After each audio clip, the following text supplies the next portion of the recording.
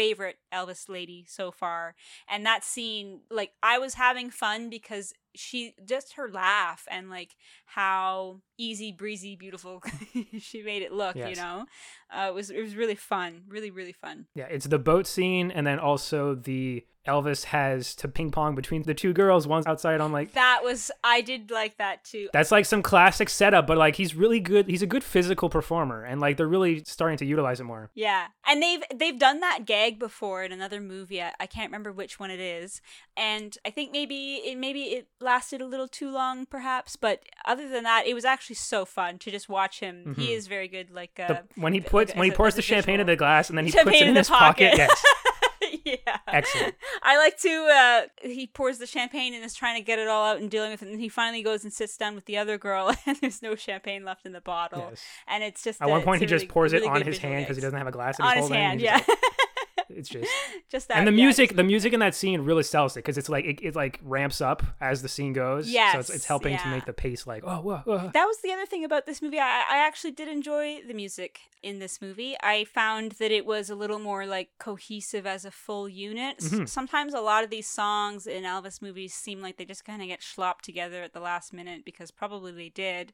And this one seemed like there was some kind of thematic thoroughfare that they were following with the songs, right? Like some of the song sequences were literally like them almost talking about like what they're doing in the movie. Like they're recapping something that we just watched or something. Like it's very much it was written specifically for that, and you could tell this time around. Yes, yeah. But no, I enjoyed the music. There was also a few songs. I don't know if anybody is watching. Well, I know Matt's mom is watching along with these movies, so I'll say it to her, Miss Matt's mom. Did you notice that there's a song in this movie that is actually like almost? It has the same chorus as another popular Elvis song. Do you know what it is? No, I don't. Can you remember? I can't remember what the name of the song in the movie is called, but the chorus that they pull from is the one where he's like, "A team of wild horses couldn't tear me apart. I want to run my fingers through your long hair." That chorus, "A team of wild horses couldn't tear you apart." That the vocal line for that chorus is the same as the chorus for "Cross My Heart, Hope to Die, I Wouldn't Tell You a Lie." That's song number 7. Yeah, that checks out. Yeah. So that there's a bit in that song that's from another song, which we've talked about before. There's a lot of Elvis songs where they kind of recycle a little bit, certain parts of songs and kind of smush them around. Same with "I'm Evil." Like there was this whole bit where she gets up on stage with Elvis. The meanest girl in town. Yeah, the meanest girl in town. Yeah, they pull from similar things, right? Which is I really don't mind when they do that. Sure. Because if it sounds like Elvis, then that's what I want to listen to. And if it reminds me of another song, I'm okay with that. You know, as long as they're not too cynical, I guess. Just go with the flow. Just feel the music, you know? Speaking of songs, though, while Matt is, I think, looking up some stats for our actors and actresses. Well, no, I was going to get into the music. We're just going to keep going. Oh. Do you want to name the songs? Yeah, let's go with, Well, before that, though, sure. I want to talk about another song, a song that I hate, but which has been stuck in my head since last week. And what's the song that's been stuck in your head this past week, Matt? Do you have one? There's a song in that movie, and we hated it, but it's stuck in my head. It didn't get stuck in my head, thankfully, so I can't actually think. That's good. Well, for me, it was Little Frickin' Egypt, where he's Oh, really? Oh, no. That was just stuck in my head all week, and just that part too. And there was times I'd be in my house being like, yeah, ooh, and I'm like, what am I singing? And I'm like, she's got a ticket to ride. And I'm like, wait, no, it's Elvis. It's the Coochie Coochie Coochie song. It's the coochie, hotter than a coochie. God, just. So yeah, let's do the songs. Okay, there are 13 in this one. That's too many. I didn't notice though. I will say. No, and to be fair, number 13 is just the title song of "Girl Happy" again. Like they play it at the end, right? Just as at the beginning. So there's 12 songs. 12 I know. Technically, even though it's listed here as being 13, it's 12. Those people can't count. We know where the real counting man is at. It's right here in front of us. His name's Matt. So, "Girl Happy" is I like the opening titles as well. Even we haven't talked about credit sequences too much, but sequences, very classic 60s bright color text typography stuff. Bom, bom, bom. Fun. Yeah, it's great. It was so engaging. I was really pleased to see that. Very 60s inspired. Mm-hmm. Very well, not as good as Soul Bass, but reminiscent of that very cool visual striking typography. Because we're the mid 60s, 65 now, so that's a lot more of that stuff is gonna. You'll notice too that a lot of the dancing in this movie is actually go-go dancing. Mm-hmm. It's no longer like jazz dancing. It's go-go dancing now. Which at the time in the 60s, I didn't know this, but go-go dancing was so popular that it was actually a school of dance that you could go and study in certain areas. Sure. And people would hire go-go dancers to fill up their clubs, their movies, anything like that. They used to do all kinds of stuff, but specifically for go-go dancing. It was weird. I'm very glad that go-go dancing went out of style, by the way. As interesting a dance as it is, I don't. There's only so much you can do with it. Yeah, it's a bit limited as far as the moves.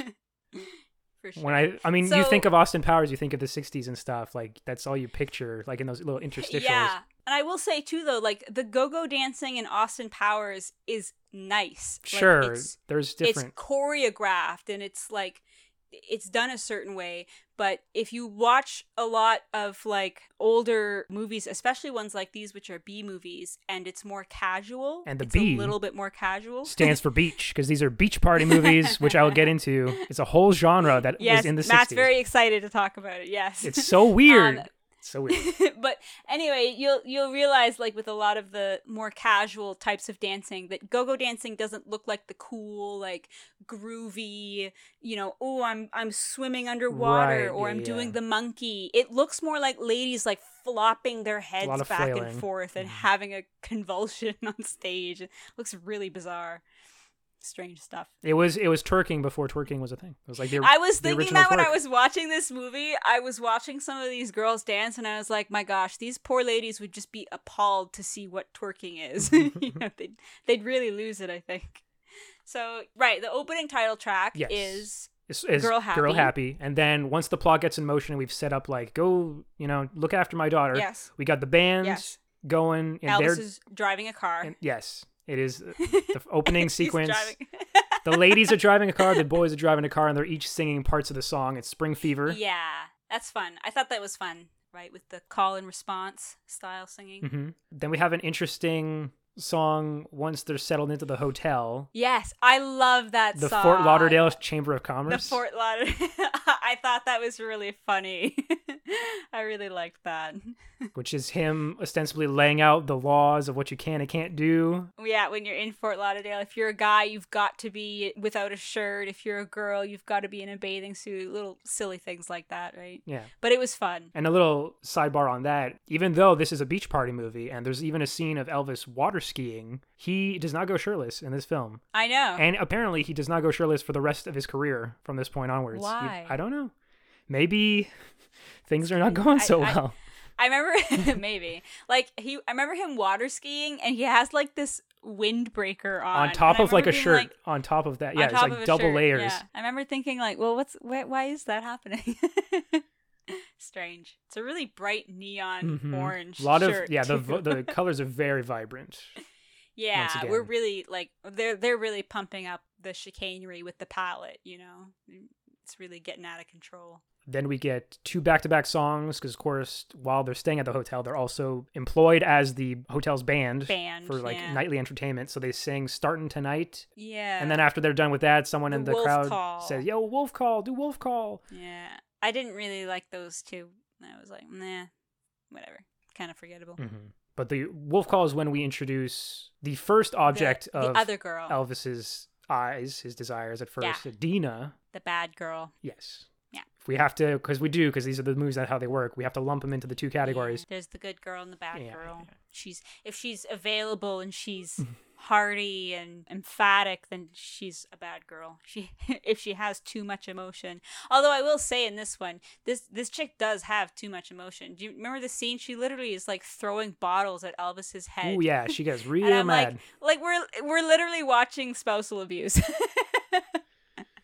Yeah, it's weird to think that like I think it probably still is today in some areas, but it's weird to think that there was a time where it was considered maybe almost normal, for a lady to behave that way and like throw shit and scream and yell and whatever.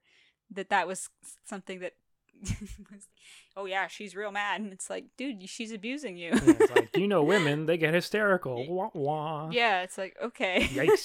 Jesus. Yikes.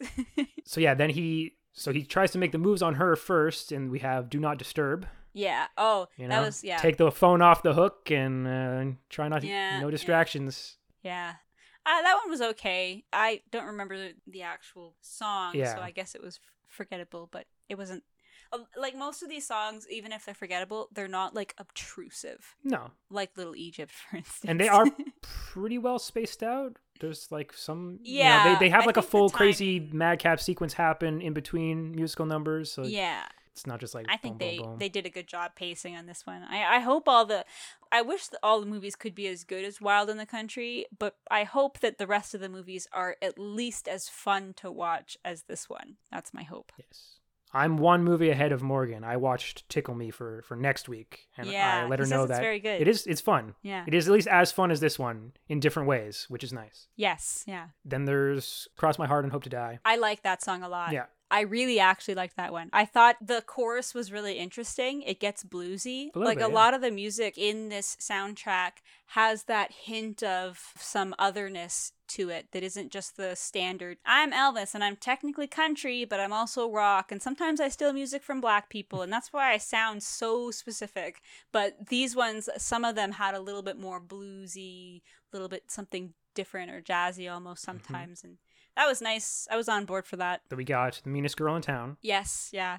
Forgettable, but... Which I have a note on in that it was actually... Yeah? Yeah, the song Meanest Girl in Town was one of the only songs not composed for this movie, actually. Oh, interesting. It had been written for Bill Haley and the Comets and recorded by them in 1964 under the title Yeah, She's Evil. Oh, interesting. So, but kudos to them. It worked well to be incorporated into this, like, pretty seamlessly. Yeah, they did a good job. Then we got I Got News for You, which is the Yeah. scene at a club where we have this dancer who comes out to do a little routine. She's dressed in a newspaper clothes. And she peels every off the time pieces. Yeah. The dancer is really fun, by the way. I really enjoyed her. I think they gave her this kind of personality to actually make a jab at her and be derogatory towards her as a character. Like, just how should I explain her manner of speech and the way she talks to the men especially is a social cue to let the audience know that she's kind of like a loose woman. She's kind of, a little bit wayward. Right. But it actually reads as a lot more fun for me. I like the part where she's like, dancing is just like bettering yourself. It's like learning how to play the piano. Yeah. I really enjoyed it. Yeah, she's got a great attitude. Good cut of, what do they say? I like the cut of your jib. Mm-hmm. That's the kind of impression I got from her. Then we have maybe my favorite. Oh, yeah? Just for sheer like, oh, wow, we're doing this. It's Do the Clam. Oh, my God. Yeah. I did not like Do the Clam. I can see why you like it. We went so far into like, oh my God. Yeah. This is it. We reached that part and I was like, okay. Well, okay, because I was saying earlier how this is a beach party movie, and that is like for sure the most beach party movie scene. Yeah. I think I was struggling with it because I was getting Blue Hawaii like flashbacks and just being like, oh no, I was worried the rest of the movie was gonna just like crumble under the weight of this one beach song. He didn't kick any sand at anyone. Yeah. There was sand, but he wasn't going out of his way to kick it at people, so it was better. Yes, yeah. I do like that they like the clam is not a freaking dance. No, this is just not a they this literally is not a thing. were trying to do to make a dance. They're trying to make a thing popular, and they did a bad job, and I feel very bad for them because that's just so embarrassing. I mean, why the clam to start with? That's right off the bat. That's not a good. It's just like, I know, structure. I know it, you know it, but the '60s were a different time, man. Fucking people couldn't tell their elbows from their assholes or whatever the heck. We were under time constraints, man. We got to make this movie. We got to make it now. So like, yeah, you could have called it anything else. The seaweed. Do the starfish. Yeah, do the starfish. Do fucking anything else except the clam. Dig in deep and do the clam. Mm-hmm. Oh, God. See, it's catchy, though. Oh, it is catchy. Oh, that's the one that's going to be stuck in your head next week. It's going to replace... It better not be. Better not be. Okay, then we get maybe the most successful song to come out of this, which was a Puppet on a String. Yes, I did know that song. I was listening to it too, and I was like, I'm so certain that I've heard this song before, but I couldn't tell for sure. So I'm glad to hear that that it was indeed a very popular song. It only reached number 14 on the Billboard 100. Yeah, it's one of those songs that, like, there's some songs that, like, you'll listen to Elvis your whole life, and then you'll listen to a song, and you'll be like, oh, okay, I'll forget that probably. Because it's one of those songs that does sound like another song. I can't remember which one it is, though, off the top of my head. When it was released as a single, the B-side was Wooden Heart from G.I. Blues. Ah. Which makes sense. That's a good thematic pairing. Yeah. But also, yeah? Up here in Canada, it actually reached number 3. Oh, really? Yeah. Oh. In a 10-week chart run. Damn. In November of 1965. It's pretty sweet. And in March of 92, the single was certified gold in the U.S. Oh, wow. So... Neato Torpedo. There you go. Yeah. Then there's 2 more songs. Okay. Well, there's one more song, and then There's Real one Happy more once song. again. And then the title track. Yeah. which is I've got to find my baby. Yes. Just Yeah. the classic, like, gotta get her back. Yeah. Oh no, misunderstandings. Whoop-a-doo. Mm-hmm. Whoop whoop whoop doop doop. Yeah. So the songs were pretty okay. I'm gonna give it a solid B. Sure. Maybe a B-, but above C for sure. Okay. Yeah. Fair enough. Now what? Do you want to hear about beach party movies? Yes. Let's let you go. Go on, Matt. Okay. Let's hear it. So there was this company called AIP, American International Pictures, Okay. and there's 2 things they were doing in the 60s around this time. They were making Edgar Allan Poe adaptations with Vincent Price, so like Pit and the Pendulum and The Raven. Yep. And they were making beach party movies. That's a bizarre combo. That is such a wildly different. Hold on to your hats. Okay. Because in the first beach party movie from 1963, Yeah. they have Vincent Price have a cameo so he can shill for his upcoming movie, which was going to be The Haunted Palace at the time. That is so bizarre. They were thinking ahead of this cross-marketing strategy, and no one else was doing this at the time, which is pretty amazing. Oh. Because they were an independent studio. Oh. Which is probably also why they're, how we were talking about the bikinis in Kissing Cousins there, how they were all weird. Like, no, not anymore. These are like Yeah. actual bikinis, and we were seeing belly buttons all up in the place. Well, we didn't see a lot of them. I think we only actually saw, because I was looking for them. Morgan's only eyes saw- glued to the screen. Where are they? Well, because he said that last episode, he was like, no belly buttons. And I was like, wait a minute. Yeah, that's right. So every time I see them in bikinis now, I'm like, yeah. Where's the belly buttons, though? And there was only like 2 of them in this movie. I can only think off the top of my head of like 2 times that I actually saw somebody's belly button. That's fair. I might be, because they're melding a bit in my brain. There's more in Tickle Me. There's more belly buttons to be seen in I Tickle Me see. as well. More bikinis. Yeah, I'm happy that the bathing suits are starting to get a little bit more structure to look like and a little bit bathing more suits, yeah. integrity. Yeah, that's nice. As much as I'm a fan of classic 60s fashion, some trends were meant to die. Yes. And diaper bottom bums, I think, were one of those trends. But going back to Beach Party, 1963's Beach Party was a surprise hit, Right. but it was a huge hit. Wow. And so they know a good thing when they see it, so they just started pumping out. And they made, technically, in the official, and I can't believe I have to say this as a thing, the official Beach Party canon, there are 7 films. Okay. But there was also some spin-offs. There was at least 3 movies that were made that are technically beach party movies, but they just transposed the location to the slopes. It's a ski party. Oh my God. Okay. So switch out the sand for snow and voila, but otherwise the exact same. Okay. And the same day this movie came out, April 14th, 1965, was the premiere of the 5th out of 7 beach party movies, Okay. which was called Beach Blanket Bingo. Oh my God. That's Yes. bad. And bad because I could, Yes. and I did, Uh-huh. I watched that movie as well, Oh no. just to see. Okay.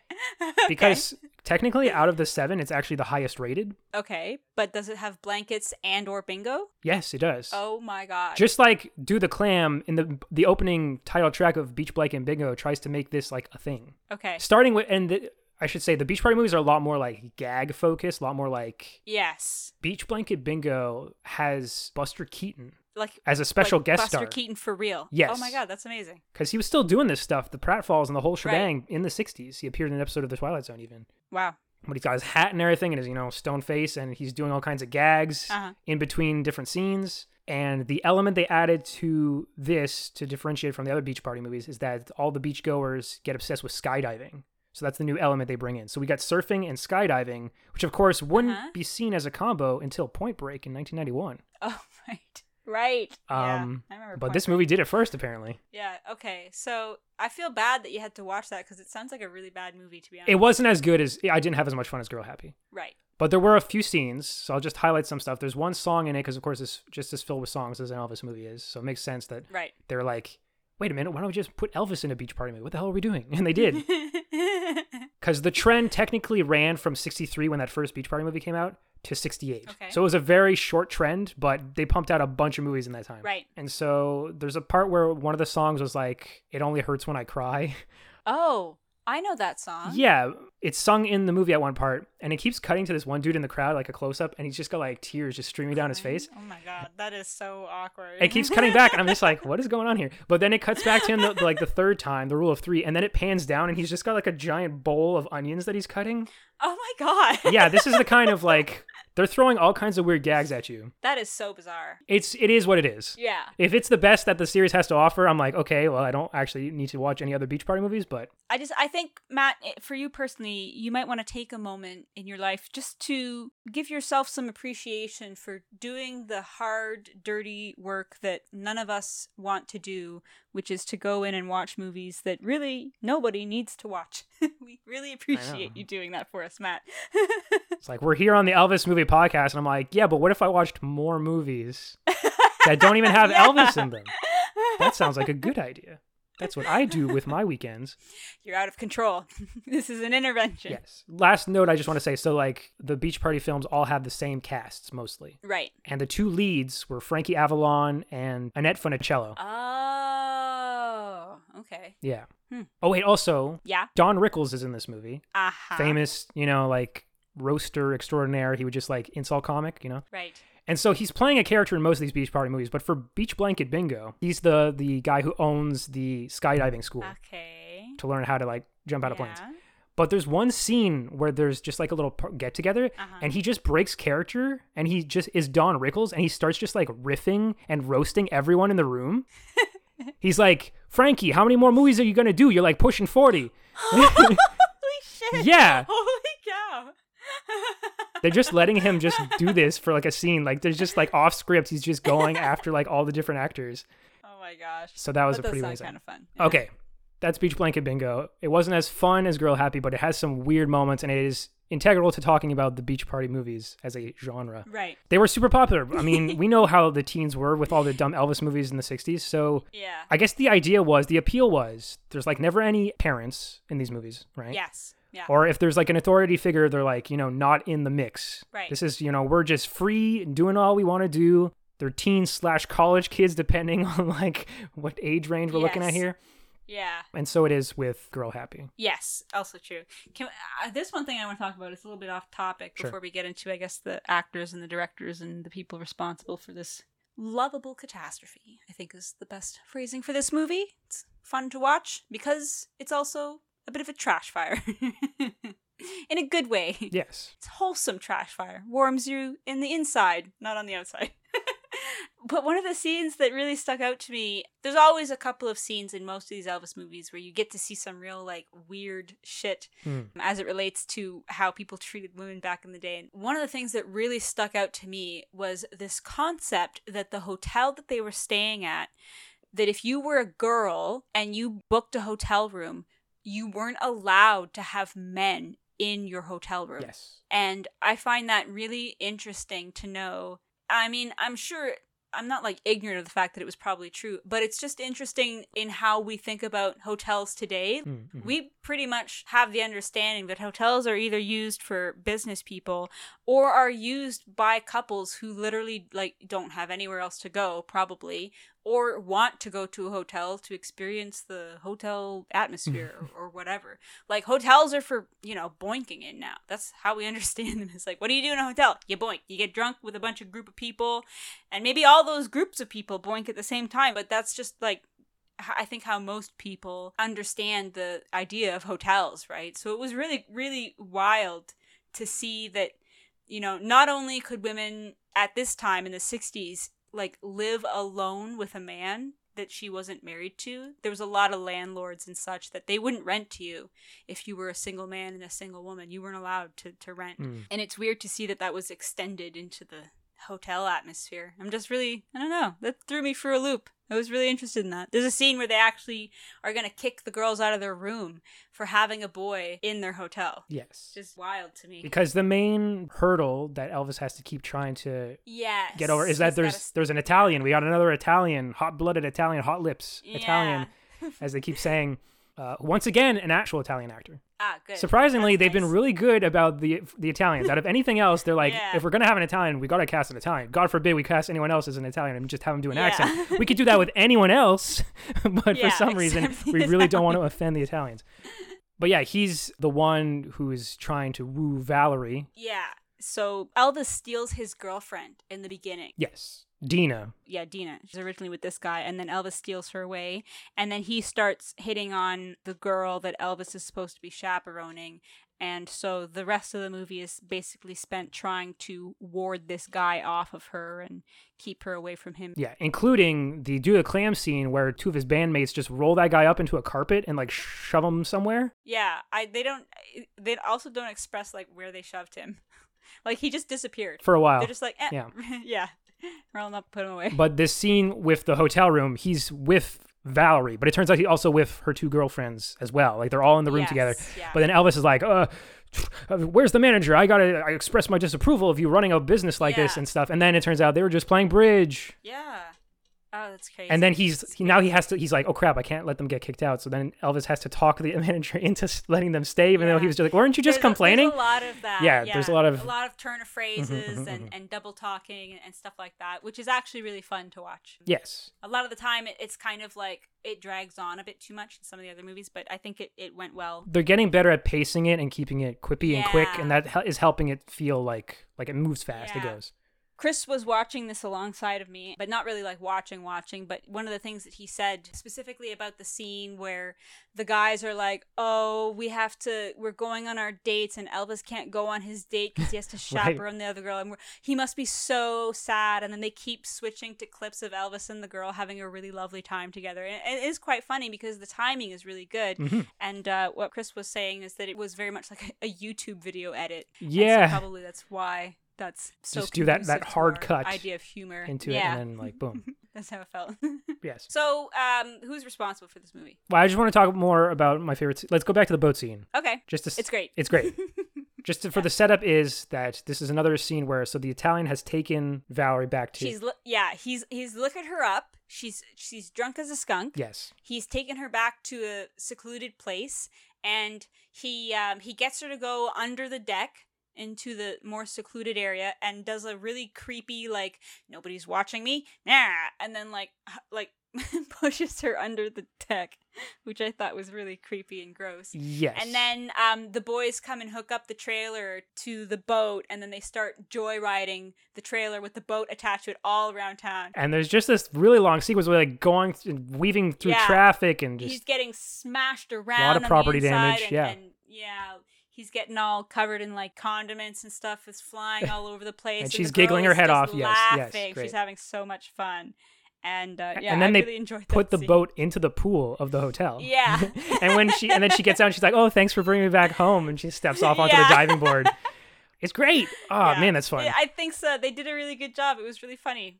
It was enjoyable to watch. Okay, so let's talk about the director, who we can thank for doing this. So this is a new director who we haven't had in a previous Elvis movie. Does he come back? No, unfortunately not. I know. Okay, Boris Sagal. Yes. Who actually directed 1963's Dime with a Halo, which was that movie about the street urchins in Mexico and the betting. Yeah, so we've actually talked about that movie. He's back. Okay. And he also directed the classic Charlton Heston 1971 movie, The Omega Man, which was the second adaptation of I Am Legend that was attempted after Vincent Price's The Last Man on Earth. I see. He's also the father of Katie Sagal, who is an actress who is best known as Peggy from Married with Children. Nice, yeah. And also the voice of Leela from Futurama, famously. Right. And I actually watched a brief snippet. She was like on Howard Stern or something, and she was talking about how she was brought to the set and she got to meet Elvis, you know? So dad made movies, and so he would bring her to movie sets. And that's very nice. Yeah. Before we get to the writers, we're going to talk about the cinematographer. Okay. This is another like new guy. We haven't had him before. Okay. Philip Lathrop. Okay. He actually worked as a camera operator for a while, and he was a camera operator with Russell Meddy, and he helped shoot the opening big, long tracking shot of Touch of Evil in 1958. And he earned nominations. This is very weird. Okay. Because remember when we were talking about the wardrobe guy, Don Feld? Yeah. The guy was, And we specifically said that he was nominated for Days of Wine and Roses, and They Shoot Horses, don't they? Yes. Yeah. This is the cinematographer of specifically Days of Wine and Roses and They Shoot Horses, don't they? Wow. Weird. Super strange. Yeah. Because I was looking at him and I was like, why have I literally seen this pairing of these movie titles before? Oh, we were talking about a costume guy, but this is the cinematographer. It's completely unrelated. That's so strange. It's weird. Okay, so the writers. Yeah. They were a duo. They wrote a lot together. Harvey Bullock and R.S. Allen. Okay. They wrote the 36th Annual Academy Awards in 1964, the year before this movie came out. All right. Because you have to have writers for those ceremonies, and Right. this was their only crack at it, but it was very interesting. Okay. And they wrote the screenplay for the 1966 feature film The Man Called Flintstone, which kind of served as a series finale to the original Flintstones cartoon. Oh, weird. And it was also obviously a parody on The Man from U.N.C.L.E. Like it was like a spy spoof with Fred Flintstone. That's bizarre. Strange. That's so strange. Especially since, as we know, Flintstone is Hanna-Barbera. We talked about Hanna-Barbera with that other guy a while back as the director. Yeah, that's weird. So that's that. That's really much all I had for them. I mean, they had some other things, That but is strange. those are the ones that jumped out. Okay. Alternate titles. All right. So the movie is called Girl Happy, but also they were going to call it Girl Crazy. Right. Which, let me take a pause, because... Okay. All right. So the same year as this movie, 1965. Yeah. Because one of the actors who's in this is also in this movie. That's why it will all come full circle, I swear. Okay. There was a movie called When the Boys Meet the Girls. Right. And that was based off of a 1930 musical called Girl Crazy. Okay. And was a remake of MGM's own adaptation from 1943, Girl Crazy. Well, it's a good thing they didn't call it Girl Crazy. That would have been way more confusing. Yeah. Maybe that was a factor where they're like, let's go with Girl Happy. That's... Yeah. Makes sense. That's probably what it was for sure. Other title considered, though, The Only Way to Love. That sounds kind of lame. Yeah. But released in various countries as Crazy About Girls. So we still also kind of have like an element there. Right. Anything you want to throw out? Just that I really liked the actress. Okay, well, let's talk about it then. Yeah, let's talk about the people. Great segue. Yeah. I'm learning. So, yeah, main co-star Shelley Fabre. Yeah, she's going to be in a few more Elvis movies with us. She holds the record. She is the lead romantic interest in 3 Elvis movies. I'm so pleased to hear that because I really enjoy her performance, at least in this movie. I wonder if it's not going to have a lot more to do with directors and other screenwriters and such, but something about her performance in this movie anyway was really charming. Like, I'm in love with this girl, you know. A lot of the other Elvis ladies, as fabulous actresses they are and as much of their credentials as they may have, they tend to just be cast as pretty little side pieces. And this girl is no different. There's always going to be that kind of cynicism when you're looking at an Elvis movie when it comes to the female leads. Right. But she was the one that I've enjoyed the performance of the most, hands down. Mm-hmm. Other than Wild in the Country, which was a completely different kind of movie. Yes. I don't want to compare them, but she's my favorite for sure. And they make a point of saying, like, she's reading music theory stuff, right? Because she's... Yes. Yeah. You know, she's a student. She's a student. Yeah. And right, because there's the one side character who's like you always have to have the nerd because, like I said, they're really all hitting all the tropes like the Beach Party movies. And he's like, I'm just looking for a girl with a brain. I'm a Poindexter. And you know what I did like? I did like that she humored him. Yes. I think they were trying to be more cynical with it, but actually it just came off as really nice. It was like, oh, well, that's very nice. And then he ends up with a dancer at the end. And he's like, you know what? I changed my mind. Yes, he ends up with a dancer. Yeah. Which is, again, a little cynical, but that was fun, too. Sure. I thought, oh, that's funny. That's, let's give him that one. May as well. So other than the 2 Elvis movies that she's going to be in the future, the year before this, she was in Ride the Wild Surf from 1964. So she's a beach flick lady. Yes. That one is closer to like a more of a drama, but still fits more or less within the Beach Party mold. Then we got, so that's Valerie Frank. Then we got her dad, Big Frank. Yeah, who's he? He looks really familiar. So he's Harold Stone. Okay. And he played David in Spartacus. No, I've never seen Spartacus. Okay. Well, do you know the famous I'm Spartacus scene? No. Really? I don't think I do. Okay. Well, long story short, Kirk Douglas is the titular Spartacus. I see. And near the end, the Roman dudes come in and they're like, we'll let you all... They're like, who's Spartacus? Yeah, you're like, we'll let you guys go free Spartacus. if you give us the body, dead or alive, of Spartacus. And Kirk Douglas, to like save his friends, is about to like give himself up. But then there's Tony Curtis on his right, who jumps up first and says, I'm Spartacus. And then there's Harold Stone as David on his left. So he's that other dude that's in that scene. I see. And then it goes and goes, and then Kirk Douglas sheds a single tear because he's like, oh, my friends. It's pretty great. He's in a really good, this is a fun, classic sci-fi B movie. He plays Dr. Sam Brandt in X, the man with the X-ray eyes from 1963. He's not the titular doctor who gets the X-ray eyes, but... Oh, that's funny. That movie's pretty cool, actually, for being so dumb. Yeah? Because, like, what happens is he can't, after a certain point, he starts seeing further and further, like, past the spectrum of vision. and it turns into like cosmic horror in the Oh. end almost. Oh, cool. Yeah. That's pretty cool. You think it's all dumb, and at first he's like, "Oh, I can see through clothing and stuff," but then he's like, he can't sleep because he can see through his own eyelids, and he has to start wearing special glasses. Right. And it's like it goes, and I'm like, "Damn, you know what?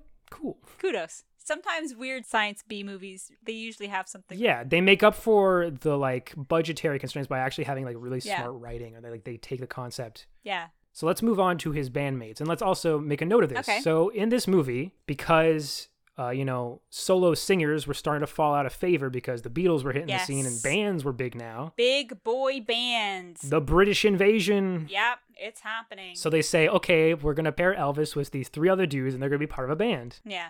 I don't mind that No, because like I don't like the band specifically, but it's just nice as a framing device for explaining why everybody has such good choreography and why everybody knows the lyrics to the song, and it's because they're a band and not Sure. because they're just like abject musicians. And it's nice to pair Elvis with more male co-stars Yes. that aren't like just there to get beat up. I agree. Although, one of the things that I want to point out, and I'm not trying to be mean here, but All right. the other band players are maybe not the most attractive young men that you might find in a situation like this.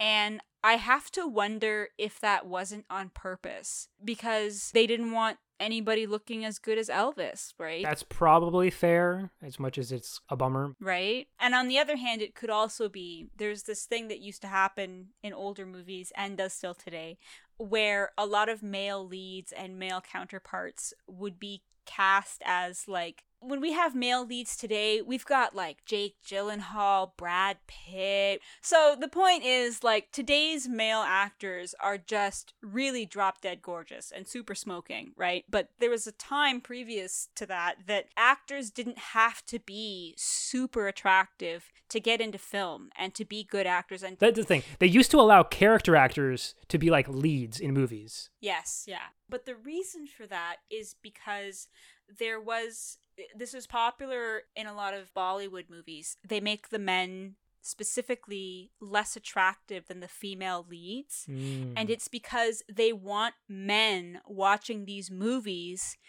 to believe that the type of women they deserve to have is a 10 out of 10 supermodel. And it's to boost their ego. And on the flip side of that, it was, of course, a shite thing to do because the suggestion was, as a result of that, to women that the type of attractive man they should look for are the guys from Elvis's band, right? So I don't know if it was that they just wanted Elvis not to compete with other guys, or if it was they were doing this kind of old cynical casting routine. Maybe it was both. Just thought I'd put that out there. I don't know. Fair enough. They're fine. They're just, Yes. you're- And in fact, they're standing next to Elvis. Yes, I know. So He's you very you get he's very so there's 3 of them. And did you notice that in the score, in the music, Yeah. anytime it was just the 3 of them having their own scene, the tune is the melody to Three Blind Mice. Yes, I did know that. Yes. Yeah. At first I was like, wait, am I hearing things? But then it happened a few more times. And they were like even making reference to mice at some point. I'm like, okay, now they're really... Yeah, Dina says to them. yeah. Or no, not Dina, the good girl. Valerie. She comes out of jail and she's like, if it isn't the 3 blind mice. Or she calls them the Mouseketeers. Yes. Yeah.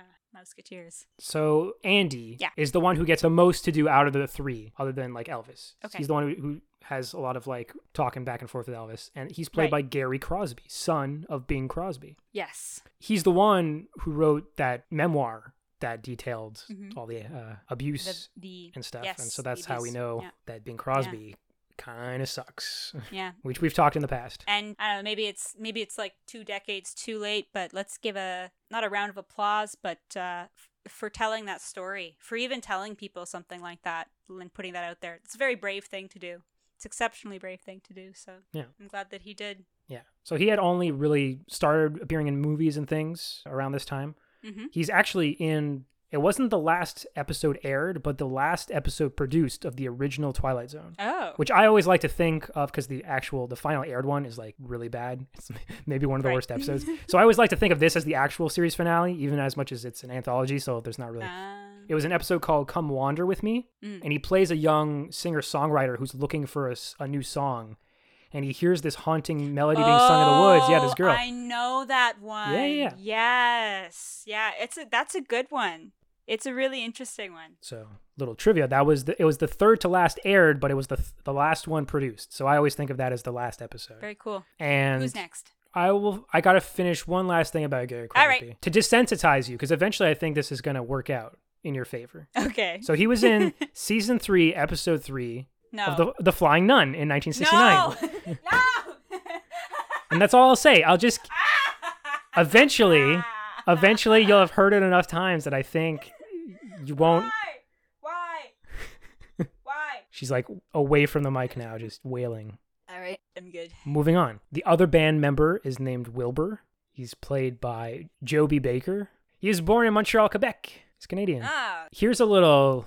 Let me keep pulling threads because you know I love it. All right. I know you like it. His first wife, who he was briefly married to, was Joan Blackman, yes. co-star with Elvis. How briefly? From 1959 to 61. So while she was filming... That's very brief. Yes, but while she was filming Blue Hawaii, yeah. they were married. And she made 2 movies with Elvis, of course, Blue Hawaii and Kid Galahad. Okay. And then, a few years later, he would co-star with Elvis in Girl Happy. It's just a weird thing. That's really interesting, yeah. Kind of strange. So he was the one that the same year as this movie coming out, he was in When the Boys Meet the Girls. Okay. Which is not a beach party movie, but kind of. Right. Like I said, it was based on an old musical, but I think they introduced a bit more like beach party elements. Okay. Because you really couldn't get away from this genre, No. apparently. Yeah.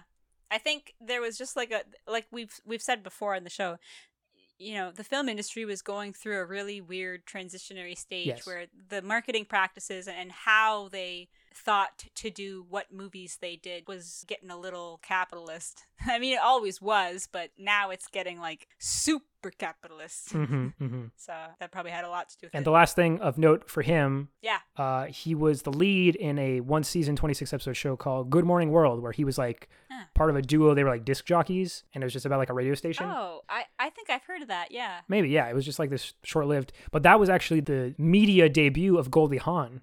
She was a co-star in that show. Oh. And, what's this? As you know, Goldie Hawn has been in a long-standing relationship with Kurt Russell, who was, in It Happened the World's Fair with Help. Cool. I was pantomiming pulling a thread and just during my little dramatic pause. Something only for Morgan's benefit. Yes. Okay, we're moving on to Doc. Yeah? Because in any group of dudes, there's always got to be a Doc. I mean, that's just like a given. Yeah. And I'm pretty sure it's like a play on it because he's the one that's like a bit more the dopey character. Right. But they call him Doc. Yeah. Jimmy Hawkins. I like him. I liked his character. Yeah. It was fun. It was really cute. So he's going to appear in one future Elvis movie. Okay. And mostly did a lot of TV, but he actually, his credited film debut, he played the youngest son to Jimmy Stewart's character in It's a Wonderful Life, Tommy Bailey. Oh. So he got started pretty young. He was a kid actor. Wow. Holy jeez. Next up, we've got... Yeah, did you catch what the dancer's name is? Like her stage name, or at least just... No, I didn't. She's Sunny Daze. Oh, that's fun. D-A-Z-E. That's fun. She's played by Nita Talbot. Yeah, tell us about Nita. Yeah, long She's cool. career, I like 152 credits, lots of TV. She had a 7-episode recurring guest run between the 67 and 68, whatever season that was, of Hogan's Heroes. Okay. And she was actually nominated for an Emmy Award for Best Supporting Actress in a Comedy Series. She's fabulous. Yeah. I like her a lot. I wish she was in more Elvis movies. Every Elvis movie where there's a dancer, I wish it had been replaced by this actress. Because I just liked her so much more than I liked any of the other, like, archetypal dancers, like the GI Blues lady and all of them. They should have just been this chick. If this chick had been in GI Blues, that baby would have shut up a lot quicker. Probably. She would have put that baby to sleep permanently. Mm-hmm. Then we have Dina Shepard. Yeah. The bad girl. Yeah, the bad girl. In the year before this, she was in the movie Get Yourself a College Girl, which was another beach party movie. Yeah. She's going to appear in a future Elvis movie. Okay. The actress's name is Mary Ann Mobley. Mm-hmm. And then the Italian actor, Fabrizio Mioni, who plays Romano Orlada. Yes. He was also in Get Yourself a College Girl. Oh. He played Armand in that movie. And then the Sarge. So there's a scene where there's a scene with maybe the most chaotic brawl that we've ever had so far, and that's saying something. It was wild. Yeah, it's basically like an entire bar brawl. Like everybody, every single person. There's and like the girls are in on it. They're beating people up with chairs, and one person gets like trampled or something. Yeah. 2 guys throw Elvis into a bin, and he like gets knocked out. Like it's crazy. This is after, of course, the the cat's out of the bag that Valerie learns that Elvis has been around her because he was hired by her father. But she thinks that he was literally hired to like woo her and stuff, which is not what it was. He was just supposed to keep an eye on. Yeah. But she agrees to go with the Italian because the Italian loves bringing her to crazy clubs. I actually enjoyed that too when her dad calls her and he's like, well, they have a little moment. Show you a good time, and she's like, you're an asshole, daddy, blah, blah, blah. And she hangs up. And then, I actually really enjoyed this. She's like, because Elvis should have told her what was going on before getting all schmoozy with her. But she calls up the Italian and she's like, you can take me out tonight and I don't care where we go so long as it's super messed up. And he's like, all right. And so they take her dancing and she gets drunk off her butt. And then, of course, Elvis shows up and he's like, what are you doing? And she's like, you gotta earn your paycheck. Yeah, she gets up on the stage and starts doing a routine. Starts doing a striptease, yeah. And that devolves into a brawl. I thought that was really fun.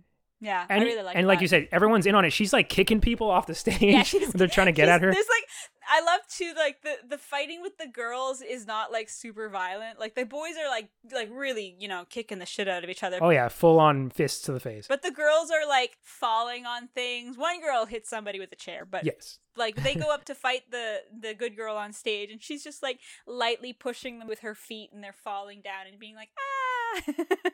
And then all the girls wind up in the prison, and that's going to lead us to the sergeant. And there's a couple of cops, and they have a little couple of scenes there. So we were just talking about Doc, and we were talking about... So speaking of child actors... Yeah. The guy who plays the Sarge is Jackie Coogan. Yeah. Who is he? He played the kid in 1921's The Kid with Charlie Chaplin. Oh. He was like the first ever child star in Hollywood. Child actor? Holy jeez. That's crazy. He's the reason we have all those freaking laws for child actors and stuff. Jackie Coogan. So it's crazy. Wow. All these decades later, he's a grown man and he's playing a sergeant in this movie. It's a little cameo. Movie. Yeah, an Elvis movie. Wow. Also, probably better known around this time for playing Uncle Fester in The Addams Family. Oh. Alongside Carolyn Jones, who played Morticia, who was in King Creole with Elvis. Oh, it's pretty good. Who else? Who's next? I have John Fiedler. Yeah. He's the guy who's the owner of the hotel, Mr. Penchill. Oh, yes. So I know this one, so I can do Go ahead. John Fiedler is the voice of Piglet in the old Winnie the Pooh movies, in the first He animated actually, Winnie the Pooh movies. I just wanted to specify, he voiced Piglet from 1968 to 2005. Oh, he's like the OG, yes. OG voice. He literally stopped voicing Piglet because he died. He died? Yeah.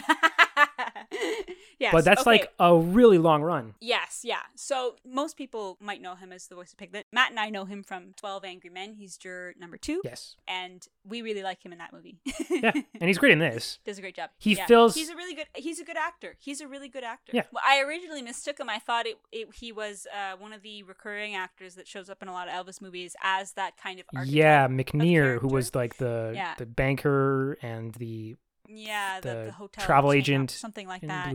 Travel agent. Yeah.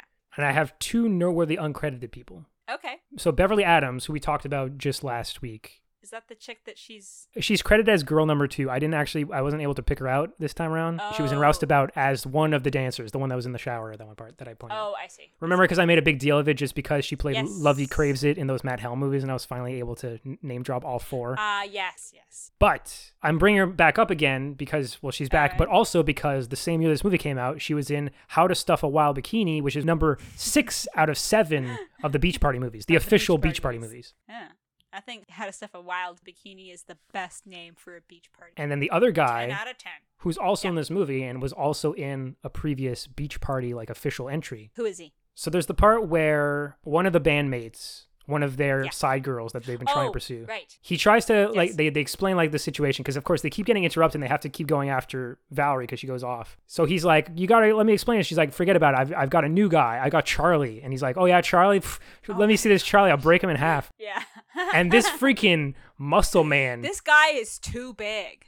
Like, I saw that guy, and my first instinct is going to sound inappropriate, but my first instinct was that poor woman, that poor woman, she looks like he will, like, put her into bed and break her the moment she lays herself on the mattress. It's just, it's a lot. I was frightened. I was frightened for her. I was like, holy jeez. Times must have been different if a girl thought that's what sexy was. Oh my God. Jeez Louise. Okay, but... He is very handsome, though. Sure, and then when I looked up who he was... Who is he? So, he appeared the year prior. His debut, he played Muscle Man Biff in Muscle Beach Party, which was the second out of the 7 of the Beach Party movies. He played Biff the Muscle Man. Yeah. But he's best known in his later career. He like grew out a big old freaking beard. Yeah. He played the titular Grizzly Adams in The Life and Times of Grizzly Adams. Oh, I don't know that one, Matt. I'm sorry. Google it right now. I just need you to Google it just so you can look at what he looks like. Just type What's in it called? Grizzly Adams. Wait, so he's Dan Haggerty? Dan Haggerty. Oh my God, this guy. No way! This guy?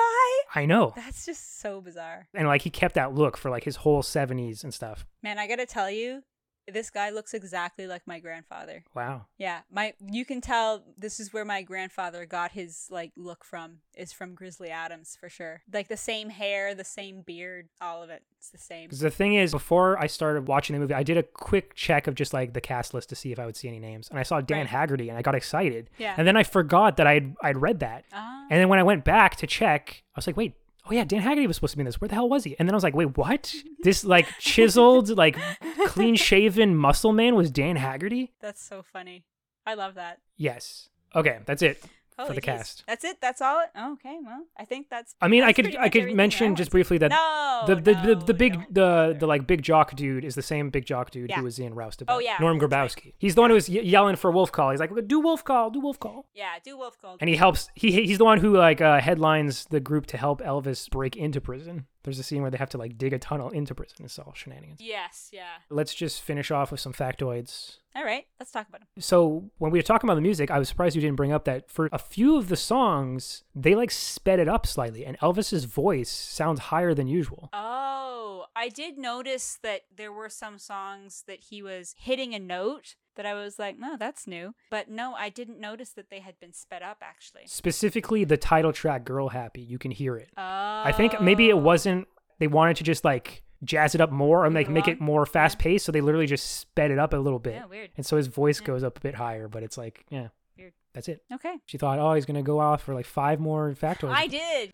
I think a lot of people come to the Elvis podcast probably more for your factoids than for my attitude. So probably shouldn't be so crass about it, but I don't know, man. Sometimes I'm just like a little tuned out. There's only so much movie magic I can stuff into my tiny pigeon brain, Matt. I'm here for Elvis shake his little tush and go wham, wham, wham. I'ma sing a song. Wee, wee, wee. We're done now. Okay, so next week we're gonna watch. Wait. I can do it. We're gonna watch. No, I don't remember what it is. I can't remember. I'm gonna watch Tickle Me, Tickle Me. Okay. That's the name of it. We're gonna watch Tickle Me. Yes. And we will see you guys next week. Thank you so much for joining us. Thanks so much for staying engaged. Thanks for making it this far. You're the only reason we're doing this. Just kidding. We're actually doing it because we like it. Because we can't stop now. No, we can't. We're not quitters. That's really the main reason. Yeah. Thanks everyone so much for joining us. And to that we will say Thank you. Thank you very much.